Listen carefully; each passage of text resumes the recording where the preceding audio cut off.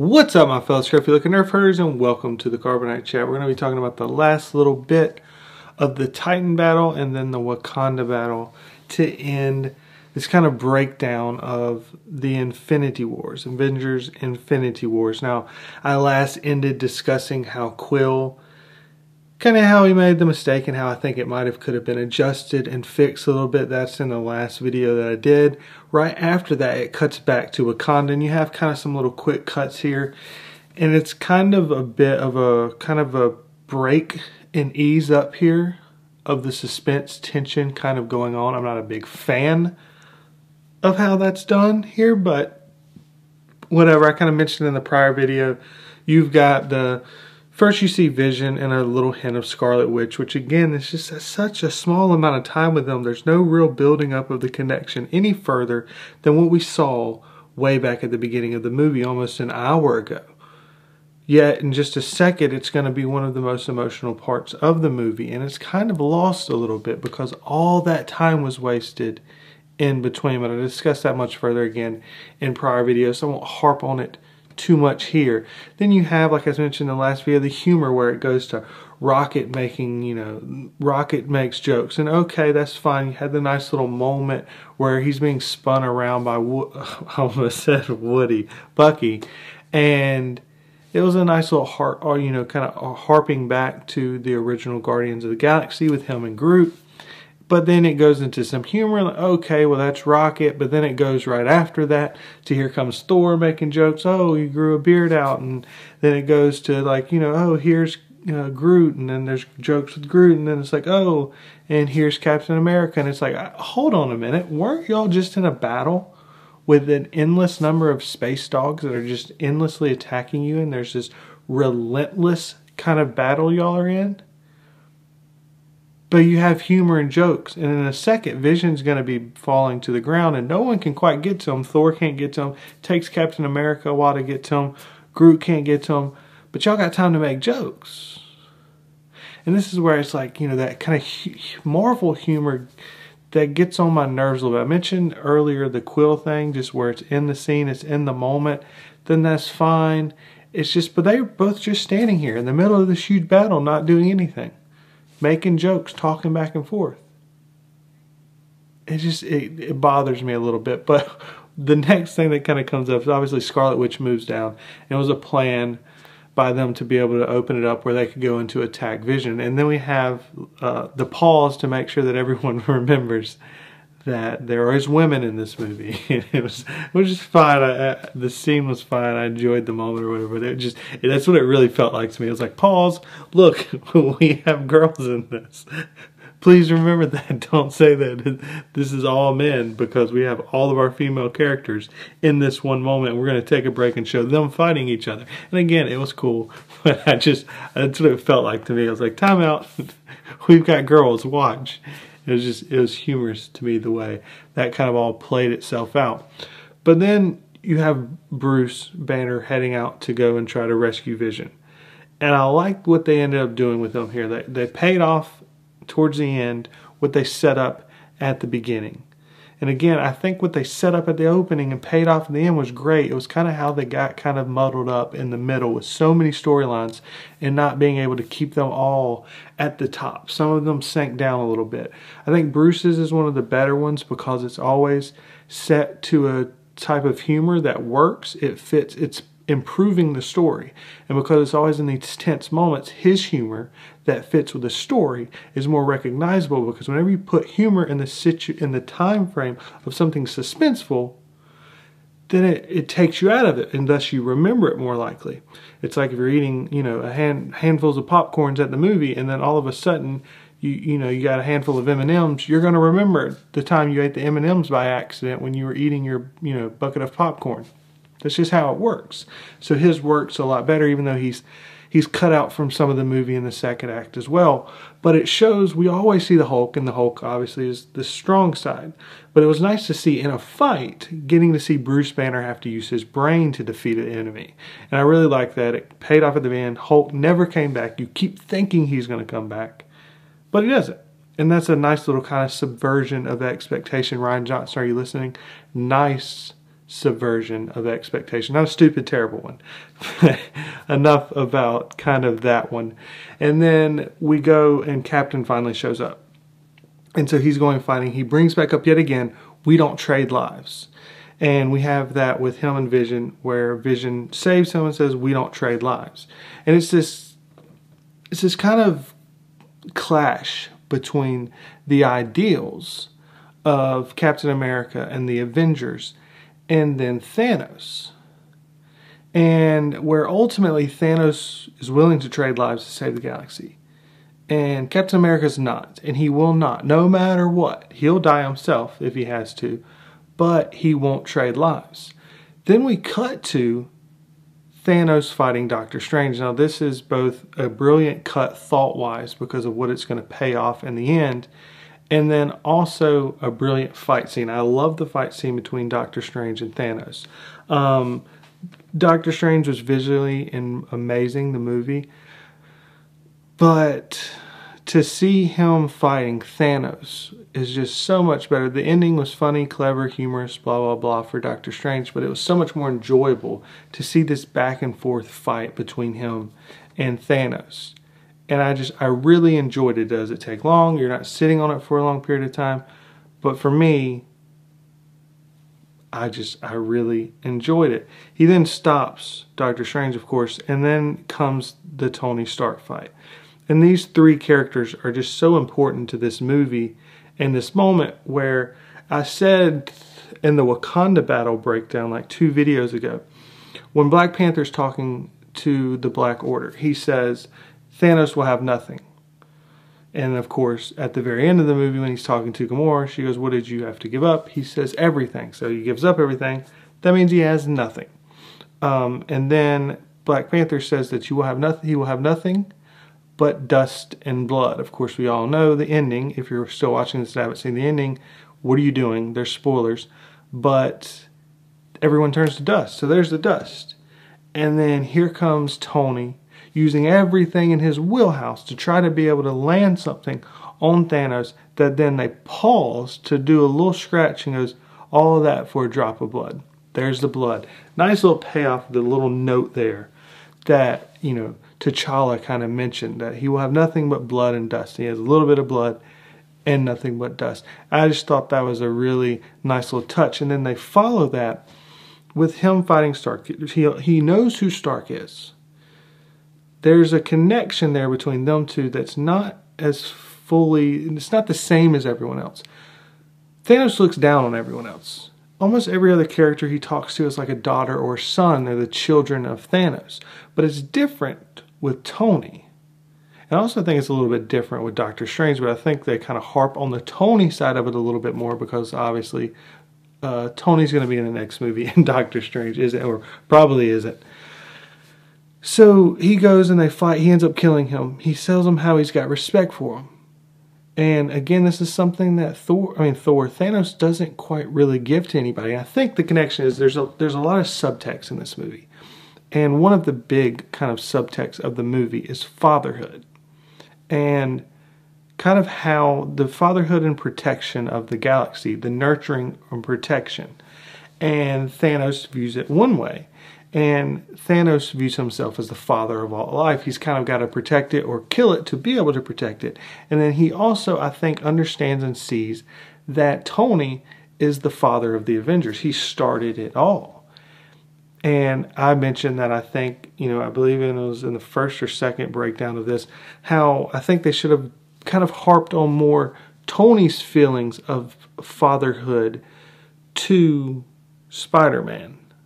How he felt like kind of a father figure to Spider-Man, because that, again, works for this. It works at the end when Spider-Man's dying in his arms, and it also works at the very beginning when Tony's talking to Pepper about that they need to have kids, that she might be pregnant, that he feels like, I felt like I was already a father.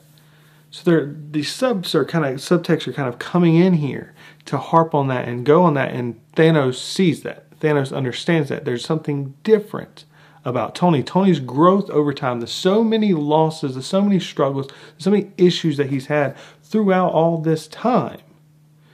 Thanos understands, Thanos grasps, Thanos sees, he respects it, and he hopes that everyone else sees the same thing. Now, right as he's about to kill Tony in this moment, Doctor Strange does the one thing that Captain would not do, Scarlet Witch would not do, and ultimately is the one thing that will end up saving everybody again, because he knows the one thing. So anything he does from that point on is to make sure that he saves the galaxy.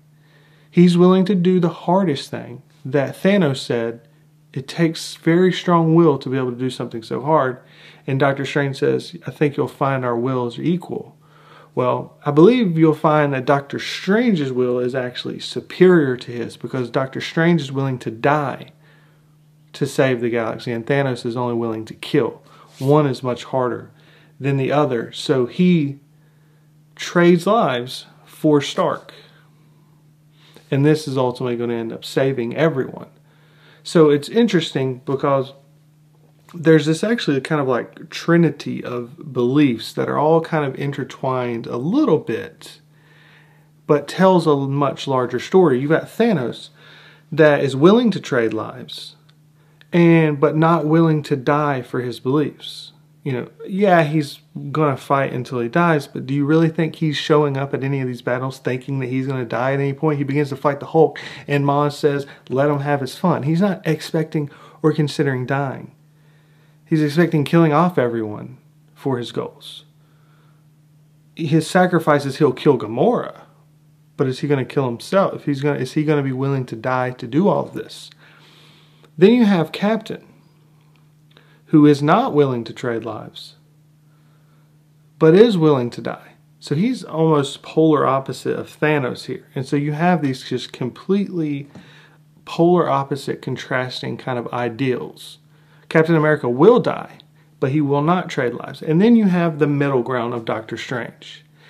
And I think this is a nice little touch of where it's taking the ideas that Thanos kind of plays with, but is clearly on the wrong side of things. And this is very much a little bit of a stretch. And then you have that great ideals of Captain America that we all grasp, see, and understand and think, that's it. But Doctor Strange kind of finds that middle ground where he is willing to trade lives, but not for trillions of people. He's willing to trade his own. So he combines the trading of life with Captain America. And yes, you can say Captain America would have traded his life as well, as they mentioned that Captain America would die for it. But I think the constant harping on we don't trade lives, we don't trade lives, we don't trade lives is trying to really kind of push that idea of right here, it's so clearly trading of lives between Stark and Doctor Strange. And so yes, before you argue down at the bottoms, Captain America would do the same thing. I agree he would. But for the context of how this movie played it out, they pushed Captain America constantly saying we won't trade lives, and then Doctor Strange says we trade lives. So yes, Doctor Strange is much more here. It's kind of the triangle is them two right here and Thanos over here. But I find that very interesting, that connection, that the willingness to sacrifice themselves is what makes them the heroes and which makes them where they're going to win at the end of the day. And is why Thanos will never be able to win, because he's not willing to make the ultimate sacrifice for himself. He makes what he thinks is the ultimate sacrifice, but he's not really willing to make the true sacrifice. He sees everyone disappearing and that's it. And again, it's fitting, if someone's not even mentioned this works with what Tony said at the very beginning of Avengers 1, where he goes to fight Loki and they say, if we can't win, you can be sure that we'll avenge the universe. Well, here they are. They're going to have to avenge the universe, which is why, as many people have mentioned, they killed off everyone, most everyone that wasn't part of the original Avengers. Well, now we have these original Avengers, and now they're actually going to have to try to avenge the universe. It's very fitting, very poetic. This movie is a lot deeper than a lot of people give it credit for. And then we go to Thanos, and I love this scene, I love it. I just think it could have been better, last time touching on it, with the Vision and Scarlet, if they could have had some more time in the second act. If they could have got to Wakanda earlier and kind of spent some time discussed and struggled, and you get to see the struggle and the love between those two characters instead of the only time you see it is the slow motion walk forward with Thanos. I do like the slow motion. They use slow motion very well in this movie. I do like the fights where he's just, at this point, I'm tossing people away. I'm so close. I've given Gamora up. I've given, I've fought for this to get all the way to this point. I've actually bled for it in this situation. I've lost all the people, this, kind of children of Thanos at this point, and it's time for me to just end this. And I really like that. You could have added, you could have cut off the movie there and moved on, but I like the fact that they just, here he is, he's got almost everything, and once he gets to the point where, he talks to Scarlet Witch, he says, "You have no idea what I've given up today." And that kind of, to me, reflects the way he fights this scene. It's like, I don't have time. I'm moving towards my action. I've had enough time with all you people. Like, the opening of the movie is let him have his fun. He's had his fun. And now his fun is over with. I want to end this. I want to take a break, sit down, look at the sun, and just smile that I finally accomplished the task and move on to, being a farmer. And so as he's moving forward, you have the moment where finally Scarlet Witch and Vision, or Scarlet Witch is making the decision. She's going to trade lives.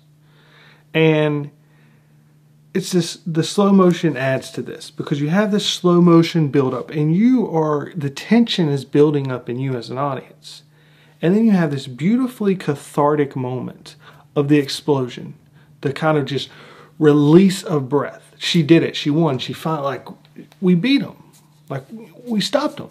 We did it. It's this beautiful cathartic expression visually shown through the explosion of the Soul Stone. Only to have Thanos still be so calm. Only to have Thanos look down and again speak to her without the respects, talk to her as if she's his daughter, and then brilliantly remind us, no, he has the time gem now, and he can reverse it. And then, as it, again, visually beautiful, as the explosion calls you to release your breath and relax, you having that kind of brought back in and reversed back into the tension of, oh my God, they can't stop him. And then he destroys Vision. And yet again, in the moment of pure, just like, it's over. There's nothing we can do now. Thor flies in and throws the axe right through Thanos.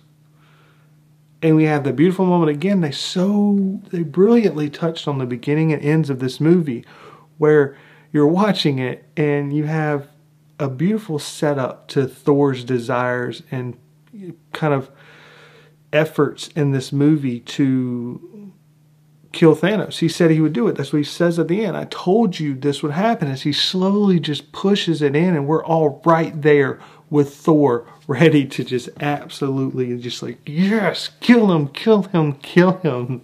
Like, it's another cathartic moment. And this is what the movie did so brilliantly right here, is two moments of stressful buildup, and then boom, catharsis.